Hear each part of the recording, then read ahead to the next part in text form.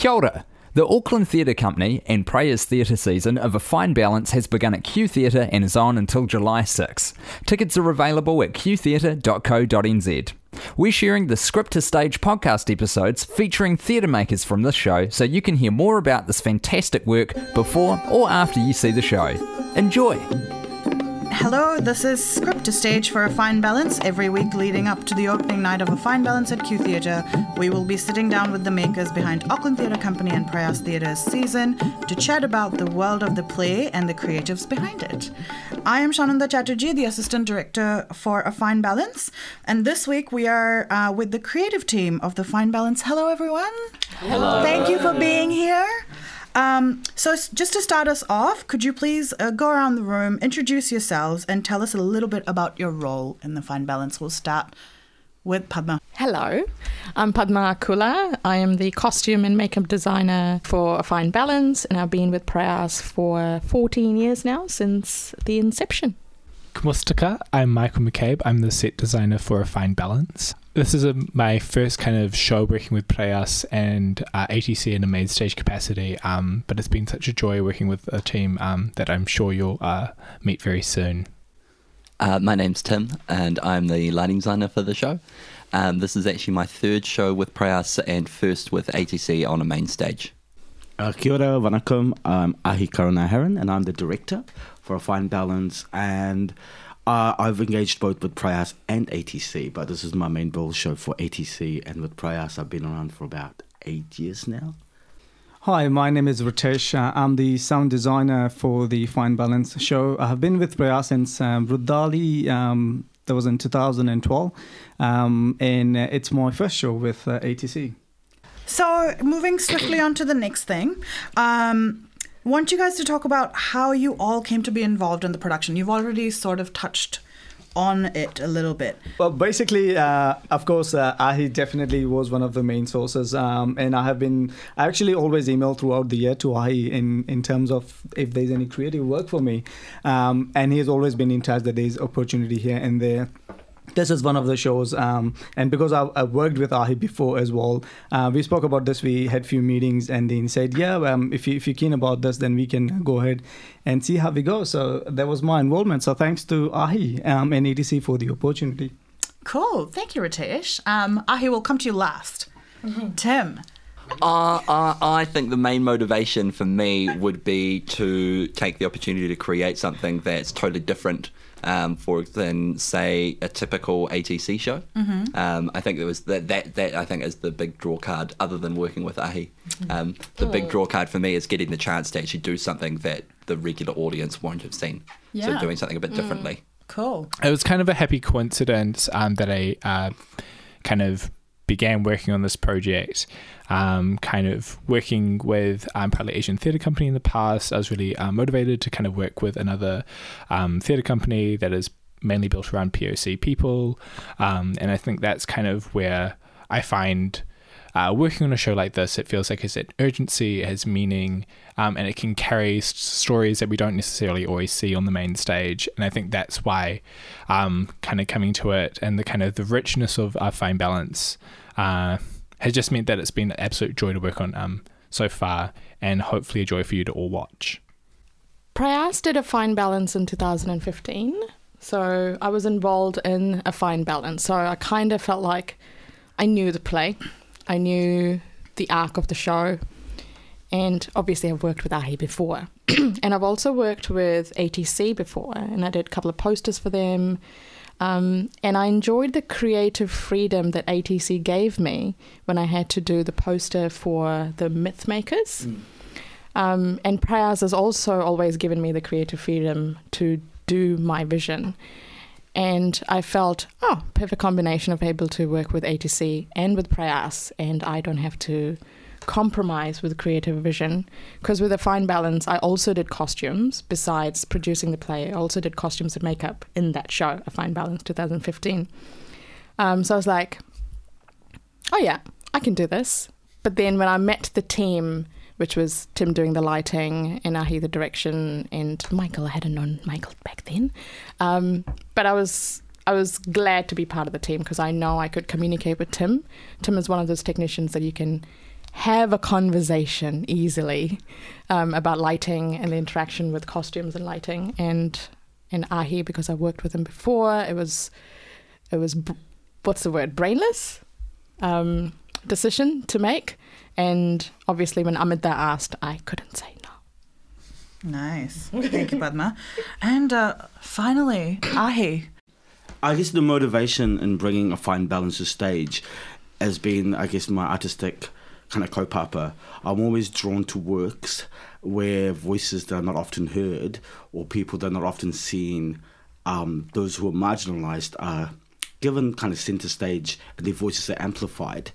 And a fine balance in the story kind of gives voice to those we don't really hear often in literature. And it's a beautiful retelling of a tumultuous time in India. But Prayas and ATC, both those organisations have been hugely kind of influential and supportive in my own artistic growth. I did my first directing gig for Prayas and I did my internship through ATC. So again, to find the opportunity to bring two organisations together and to use a known entity such as Fine Balance because of the accolades that come with that book wasn't too much of a big risk for me to take, but also to share a story with a greater Aotearoa audience. Thank you, Ahi. Thank you so much. So how is the design bringing the story and history to life on stage? I guess for me, in design conversations, I always knew that I had a canvas, like a space that is open for things to happen, because the novel traverses through time and locations quite freely and easily, and I guess it's setting up the variables and kind of exciting the designers to see what they'll bring to the party, because in the past I'm so used to doing everything on my own, so I've become a bit of a control freak and basically kind of try and tell the designers what to do. Yeah. And for me, I've grown up since then. I'm still learning not to and to allow a sense of play and discovery and embrace the unknown. So in bringing a fine balance to stage, I know that the design provocations for each of the designer had to allow a certain part of it where they could bring an essence of themselves to it and how they perceive the novel as opposed to what my overall vision is, and to be guided and be excited by their contributions. Cool. I don't know if I answered the question fully, No, but that's fine. in a way it's It's a about broad opening question. up. But all I knew is that I wanted to have space for multiple things to happen. Excellent. Yeah, no, that makes perfect sense. So Michael, how is your process working for this? So I guess like my process for this and the way in which I'm developing as a theatre practitioner has, I don't know if it's kind of followed the exact pathways that I've treaded before, but I think it's one that I think kind of speaking to what Ahi has just previously said about kind of allowing us to have some kind of freedom or movement in the way that we kind of create our own vision for these spaces has been really lovely. That's kind of, I guess it's I think about like how we can create frameworks for each other to kind of exist in, right? So that we kind of create kind of not necessarily boundaries, but and not necessarily constraints, but things to kind of bounce off. And I think like Ahi really carefully kind of set those out at the start, and those kind of helped kind of guide that process. I mean, one of the main ones was no brown floor, but we've got a terracotta one, which I guess is like a slight different colour. Textured. And so I guess like for this, it's been a lot of also me kind of researching, looking through a lot of kind of museum collections to kind of make sure that the items that I'm actually kind of sourcing or kind of sourcing in a way that can kind of capture the essence of what is actually kind of historical or canonical or quote unquote correct, because I think we're also trying to kind of deal with working in a contemporary New Zealand context where the type of furniture you're going to get isn't necessarily what you're going to get in India, and it's not what you're going to get in 1975 in India. So I think there's this kind of tension within the design where we're trying to capture a certain realism or certain naturalism, but it isn't one that is like complete in its naturalism. And I think like that is also important for us to kind of acknowledge as contemporary audiences, that we're kind of viewing this this particular period through our own lens and our own perspective, and that we can never really fully experience or understand it within the kind of the presentness of that situation. But I think with that, it kind of lends like a beautiful, not melancholy, but I think like this kind of kind of lovely kind of tension of distance that we kind of are both intimate to a thing but also very far away. And I think within the kind of the tragedy of the saga of the play itself is quite it kind of extracts those feelings from us, because we know that these kind of terrible things might be coming or on the horizon, but there's nothing we can do about it apart from kind of hope for something better. And I think like that's a really lovely thing. That's maybe not necessarily towards design, but I think for me it's been really interesting to how do we kind of deal with the literal distance and intimacy of the space. So a lot of the things that we're trying to source are real materials that have real wear and patina. You can kind of see how they've kind of been aged and kind of used over time. There's a lot of texture, I think, which is really lovely, and I think the audiences will really kind of pick up on all of the kind of the naturalistic materials that we've been kind of invested in. And I think like that's also the joy of working in the round, that you are present, you are within the space, and we're trying to kind of really execute something that kind of immerses you in it. And I think the kind of the opening scene really kind of guides you into that process. So I hope that you kind of all enjoy that, knowing that the wooden tables are wood, they're not balsa. There's no faux aging, or we'll try and limit it at our best. But yeah, feel free to touch the terracotta floor after the show's done. Ages it a bit more. Yeah. Cool. Thank you for that, Michael. Tim, moving in this direction. Yes. So how is your design bringing the story and the history of the whole thing on life to life?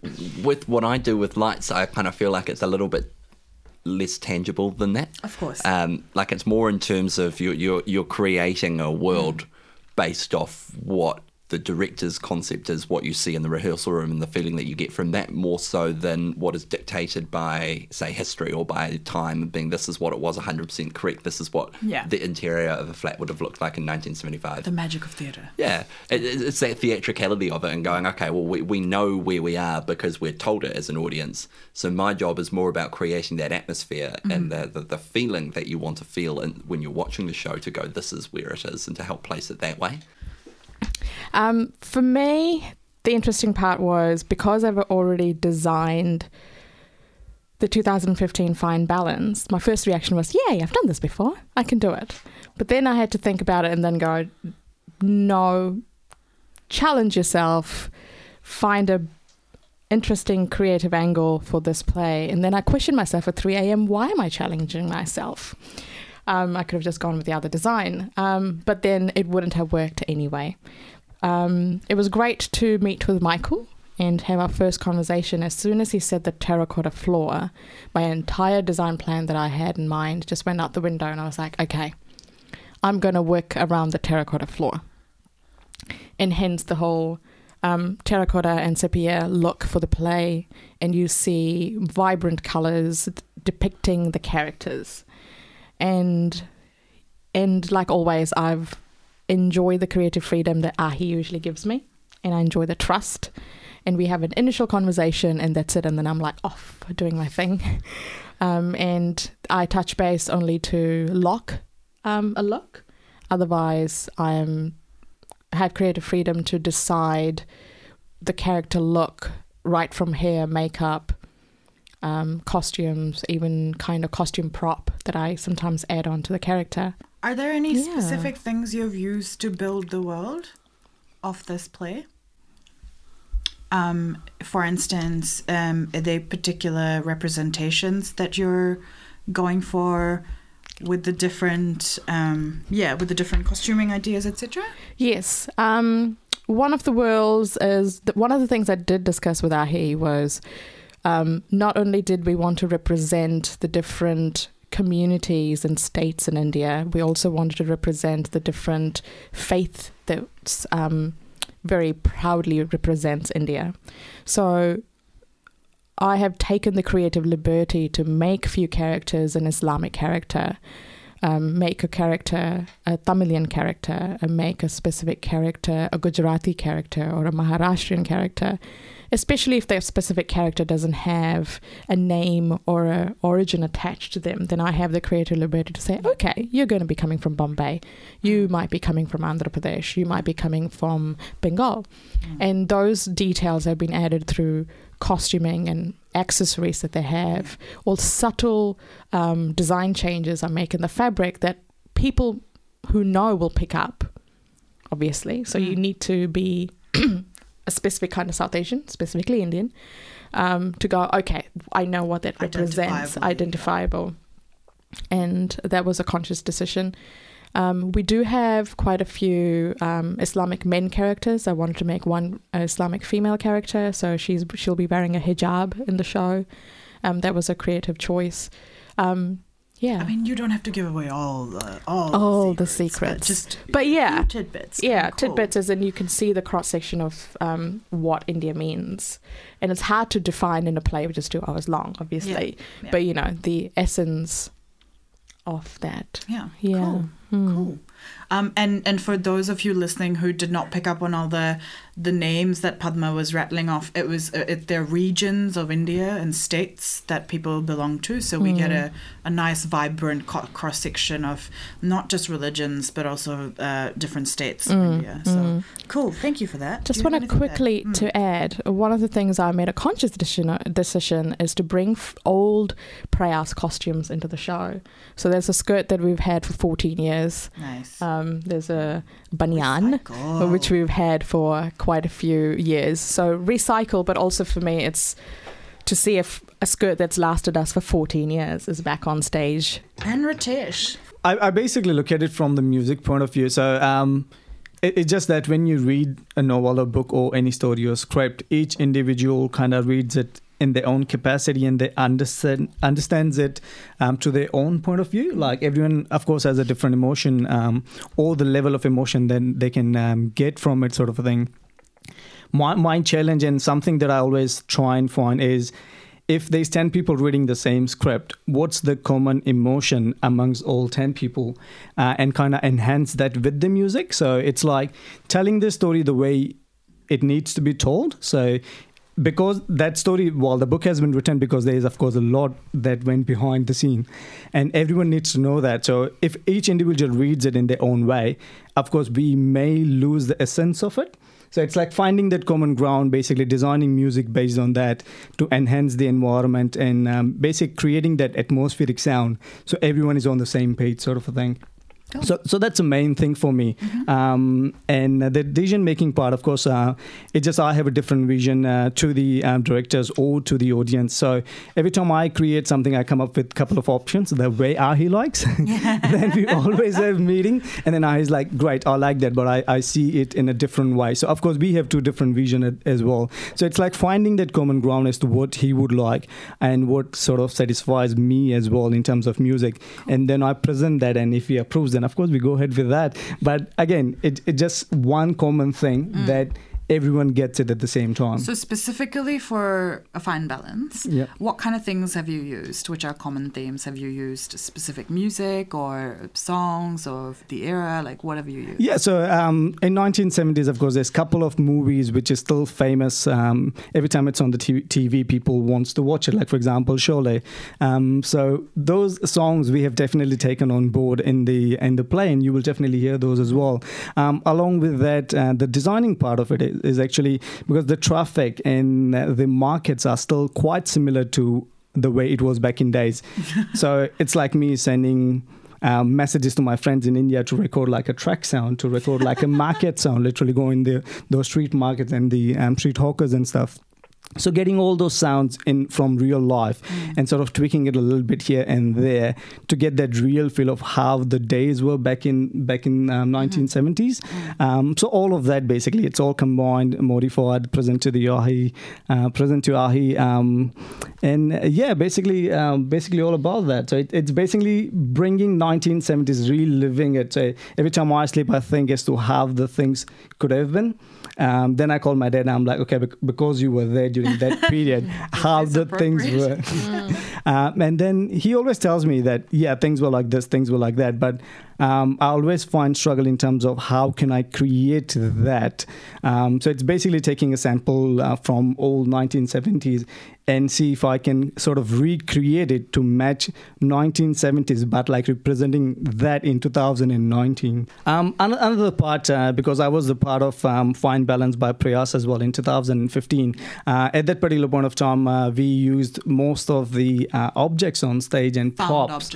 Found objects, basically. So the band was basically part of the ensemble, and they were on stage throughout the play, and they would find any bucket, for example, and play with that and create sound out of it. So we're doing the similar thing this time as well. So, but this time there's no band, there's no musician on stage as such, but the ensemble and the creative cast members of the show, they're basically picking up any object which is their prop that they're acting with, and they will create the music with that, followed by the background music, or the background music will start first and they will join it. So it will basically sound like it's coming literally out of the ground. Nice. And it's going really great. And again, talking about 1970s, the main instruments back in days was harmonium, sitar, mridangam, dholak. So all the old school, none of the drums and guitars and violins. Of course, they came in really late. So most of the music, well, I would say 100% of the music that you will hear will have mridangam, a dhol, which was handmade. So every second person in the house can literally create that out of the wood and the animal skin that they use for those dholaks. And there was their thing. They will play that on the street to beg, and basically it was sort of survival kit for them. So I've used all those instruments and created music out of it. And have you used different instruments to signify different spaces? Yes, that's right. So for the market sequence, for example, apart from the normal market ambience music, which we have, which we kind of don't really get, but when you're on the road, you definitely hear another cars and everything else, but you don't realize until you get home and you're at peace and they're like, wait, something has stopped. So that was actually music, of course. So similar to that, when you get to Dina's house, for example, in the show, Dina is sort of the character, and when we look at the different lines of cast, she is one of the struggling women that she is widow, and she's struggling to survive in life.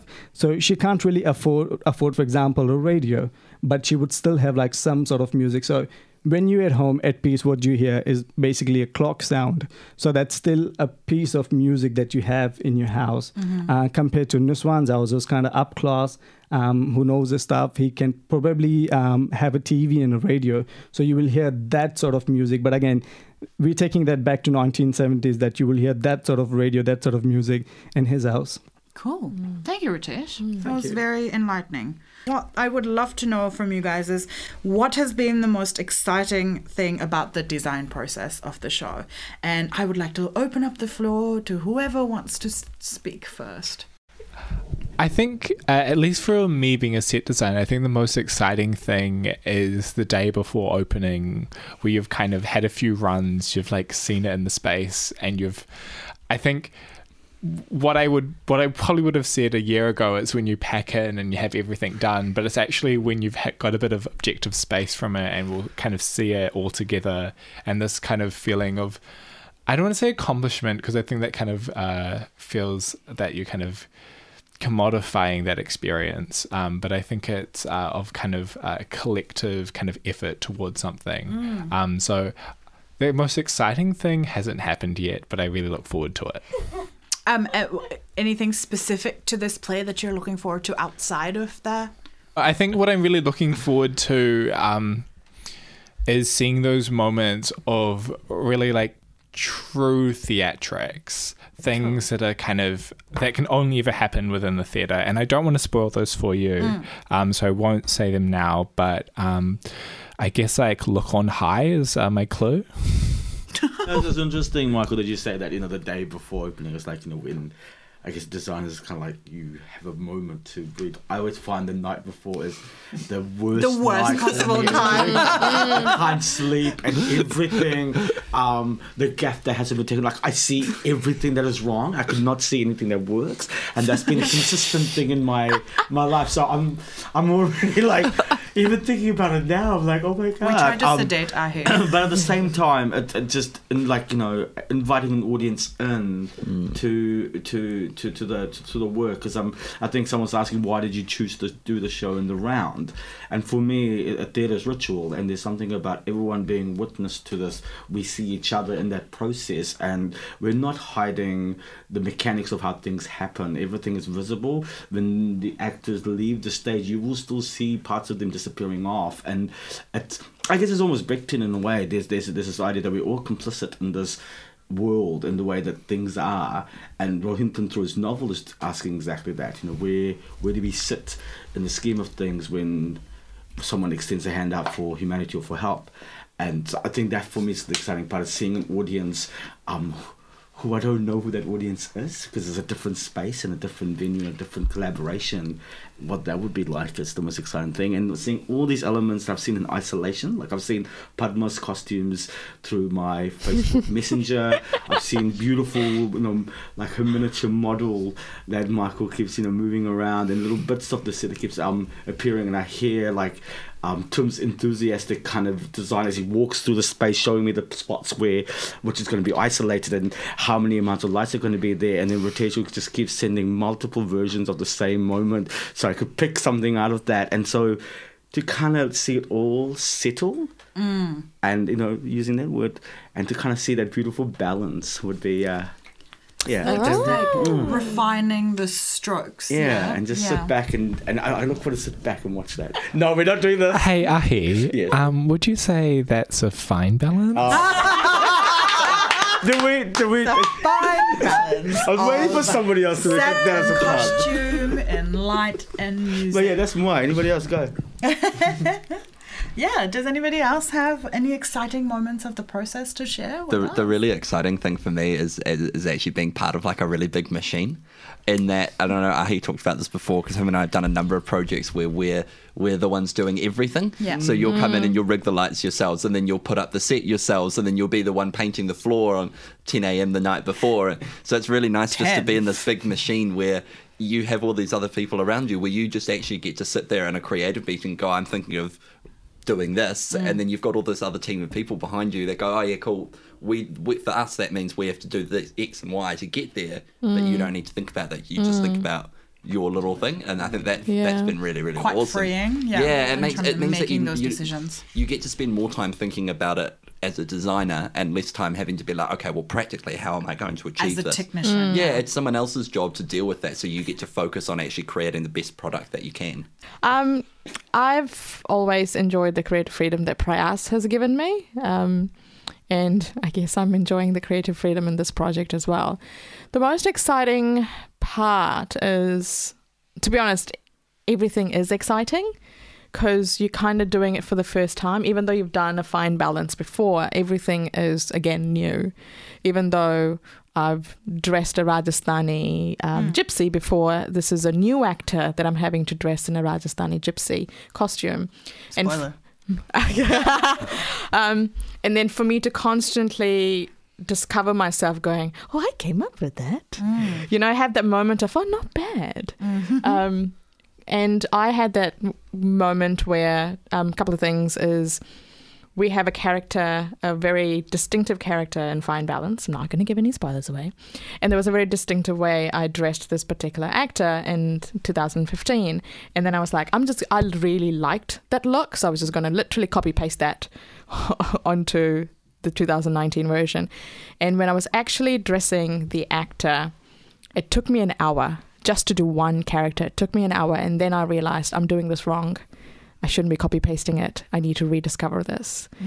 And I rediscovered it, and I was like, ugh, and found it. And I had to rediscover it for that actor, for their body type, for the way they moved, and the way they made that character their own. So as soon as I switched my switch in my brain, I was able to figure out that costume in less than 10 minutes.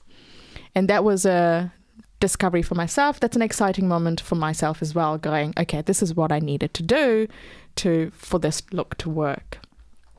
And like I said, everything is still new, because new actors, new characters, new way of presenting them, even though Mayan plays the same character. Correct me if I'm wrong. Yeah, he does. Yes, yeah. okay, I had a moment.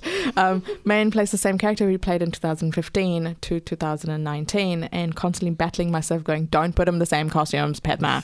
And trying to rediscover his look as much as I can within the 1970s. Yeah. So that Mayan doesn't feel he's just back in 2015 doing the same character again. And that has been a very exciting process. And I know I've mentioned this before, but it is truly enjoyable when you have a collaborative team. And we underestimate that or take it for granted when you don't have a collaborative team. If I can't go to the lighting technician and genuinely have a conversation saying, this is the sari, what does this look like in this specific scene? And then Tim able to say the kind of lighting he's thinking about and going, this will work, but if you go any darker than this, that might be tricky. And then me able to walk away with it going, okay. And then Michael sending me images of this is the image of the charpoy. This is the chair. Do you think this is actually going to clash with your costume? That takes a true collaborative designer to actually have that conversation with you, rather than going, this is the chair. This is the chair the actor's going to sit on. I don't care what your actor's wearing. And actually having the conversation going, is this going to clash? Oh, it's still in the terracotta world, or I'm not sure. And then find a negotiation point going where both of us don't have to go like, oh, now I have to go rediscover the entire look. But we find a win-win situation to go, okay, you can still work with your couch, but all I have to do is change a little bit with this, or I can keep what I want, and Michael offering saying, I can always change that. Nice. You know, having that conversation is definitely enjoyable. And for me, how I find if I'm enjoying a project is if I'm not stressing to go to a production meeting, it's a good place to be. Nice. The moment you start stressing about a production meeting, it's not a good team that you're working with. So because a production meeting gives you solutions, gives you opportunities, and you walk away with much more ideas and clarification. But if you walk away with distress and tension and more confused than you walked in, you're not in the right team. So every production meeting that I've walked in so far, be it Andrew who facilitates the space and all the creatives who arrive there, are open for the discussion. And right from me having a chat with you, Sandy, as an assistant director, and you feeding in sometimes going, this is what we're planning to do. And even the stage managers sometimes feeding in information for me when they don't have to. Going out of the necessity saying, I think Padma should know this. All of that adds to the exciting journey when we actually see the show. And when you actually see the show, it's different people's vision. Yes, it's Ahi's creative director vision, but then actually having various people doing costumes and lighting and set and everything, puppeting, all of that to come and assimilate so beautifully and in a fine balance. Collaboration, that was a kill. Dream team. It's a say fine balance. It's as soon as you know you can collaborate freely and not be afraid to speak if something's not working. It's an exciting process already. Cool. Yeah. Thank you, Padma. You're welcome. Ritesh, you haven't spoken. No, I was just actually listening, and Padma has rightly said that everything is really exciting about the whole thing. I'm on the same page as Padma in terms of rediscovering everything that we did back in 2015, because the audience that we're catering this to is wider audience. It's different. The creative team, of course, we got is way bigger than what we had back in days. And again, team said the right thing as well, as to we don't have to worry about where are the speakers and how we're going to do everything that needs to be done, and then think about the design side. This time all we do is design, and then it's the operator who needs to do the other bits. So it definitely puts us in a good position. Frees in terms you of up, definitely. It just focus on what you need to do. So what I used to think that I need to do this big, but when you get in the theater and when you see the auditorium and everything, then you're like, wait, I have only capacity to do this, but I can't go anything beyond that, even if you want to. So this is a time where we literally have been given like free wings, literally just fly high as possible, and you got the back, you have the team at the back to help you, support you, to do what you need to bring in live to the stage. So it's definitely great. So everything for me is exciting about the whole play. Nice. And I'm going to jump in as a semi-creative to say that it's been such a privilege to be in a room full of 18 people of color just bringing this show to the main stage. Do you guys have any thoughts on that? Yeah, I mean, I'll speak to that and then I'll pass on. It's often, when I go to see Pacifica work or Maori work, and I see large scale, productions with full cast filling the space, and I often wonder where can we have that? I mean, the South Asian community has been doing that. Prayas has been doing that for years, and numerous other community companies all around Auckland have been doing that too. But to be able to collaborate with an organisation like ATC gives us just a different audience and a different space and a different platform to do that, but also to give, I guess, an opportunity to all our fabulous actors that want to do this for longer durations than just weekends and just for shorter seasons.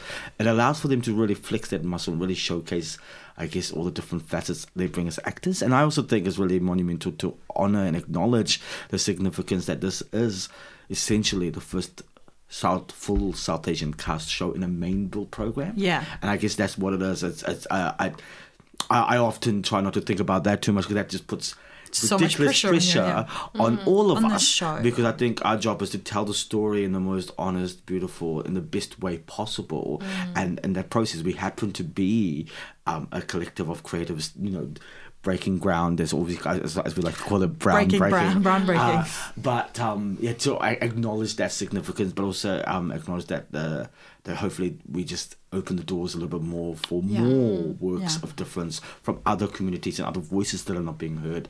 That through our act and through our action and through our art, that we can I guess encourage and inspire and make people to move forward, and also open audiences to listen to different kōrero they wouldn't otherwise listen to. Hold the door.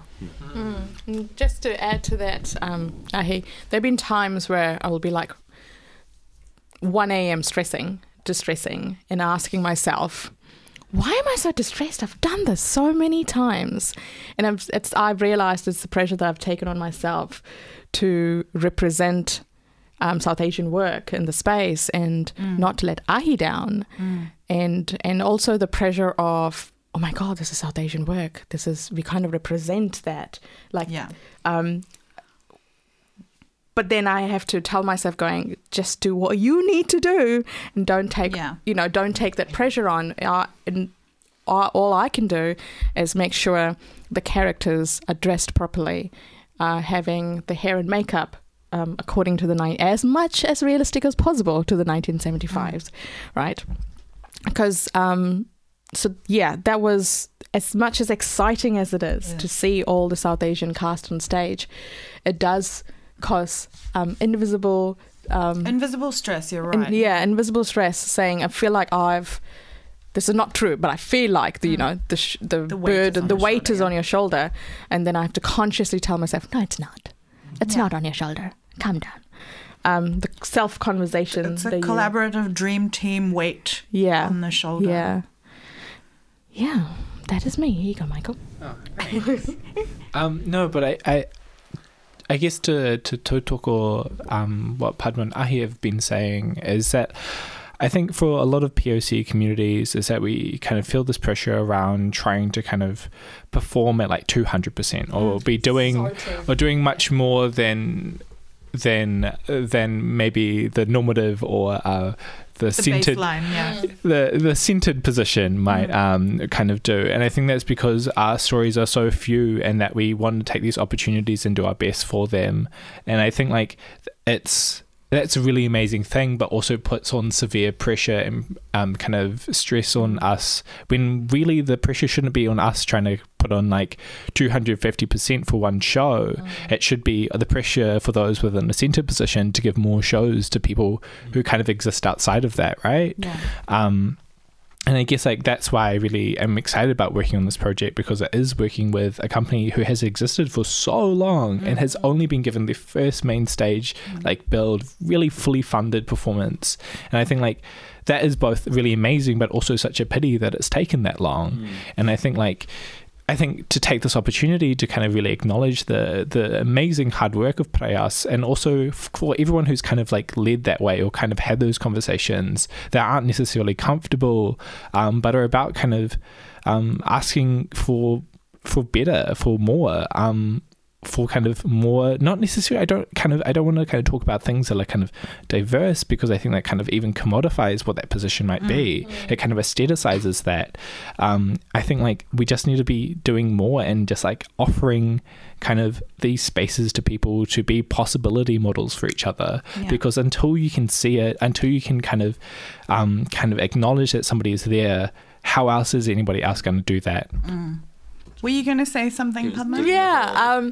Sorry. I think this was a topic that you discussed before about the seating being in a circle.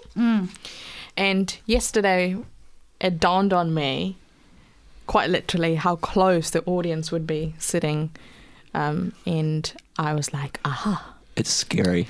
And that I needed to go back and think about certain costumes that I had in mind, going, how is this going to actually look when you're literally a meter away, compared to end-on theatre production. And we've done Traverse before, and it's been quite intimate, but not as intimate as this. And also rethinking hair and makeup, about if the actor's going to be that close to an audience, what does the makeup need to look like? And that kind of triggered, which I haven't had the conversation with Tim yet, but kind of triggered in my head going, so how's the lighting going to be if that's that intimate? And how is, the degree of makeup that the actor needs to wear, and the fine details of the costumes need to be so... Fine. So the first row audience can actually literally, if they stretch their arm, they could touch the actor. That's how close we're talking about. And Michael and I were discussing about it. The actors could even possibly trip over an audience, feet, if they decide to stretch a little bit. Well, hopefully no one stretches. But you get the idea. That is definitely a challenge with not just being in a round, but being that close to the audience. But nowhere to hide. True, nowhere to hide. And I can't be like, we'll just fix this with a safety pin for now. The safety pin will be very, very, very visible. I think like as a designer who's worked at the Basement Theatre, like most designers have, we're kind of always faced with this intense intimacy, but we're also kind of faced with smaller budgets and a much more kind of DIY and maybe like even like punkish ethos around like the way that these shows come together. Punkish ethos. But working with ATC and kind of and working in Q, being a main bill show but being so intimate, like you have to be so faithful to kind of the craft and the quality of these things, and just being really conscious of that. There were details that I was discussing with my machinist, and she would constantly go like, oh, you won't be able to see that. I was like, no, you will be able to see that. I realized yesterday that you will be, so can you make sure you fix that I've requested to? And she was like, oh, okay. I'm always hopeful that people are so drawn to the actual thing that's playing that they will miss some of those details. But there is idiots like me who is always, oh, what was that? Yeah, because I know I am that person. Yeah. And because I'm that person, I'm very meticulous about that can't be there, because I would pick on it. If I'm picking on it, then someone else is picking on it. Cool. Thanks for coming on the podcast, everyone. It was a great discussion on the design of a fine balance, wasn't it? And next episode, we will be chatting about how the emergency affected the younger generations. So please tune in again for that one. Thank you. And Thank you. Cheers. Thanks for listening to this episode of Script to Stage. You can buy tickets for A Fine Balance right now at qtheatre.co.nz. The season ends on July 6, so book now to avoid disappointment.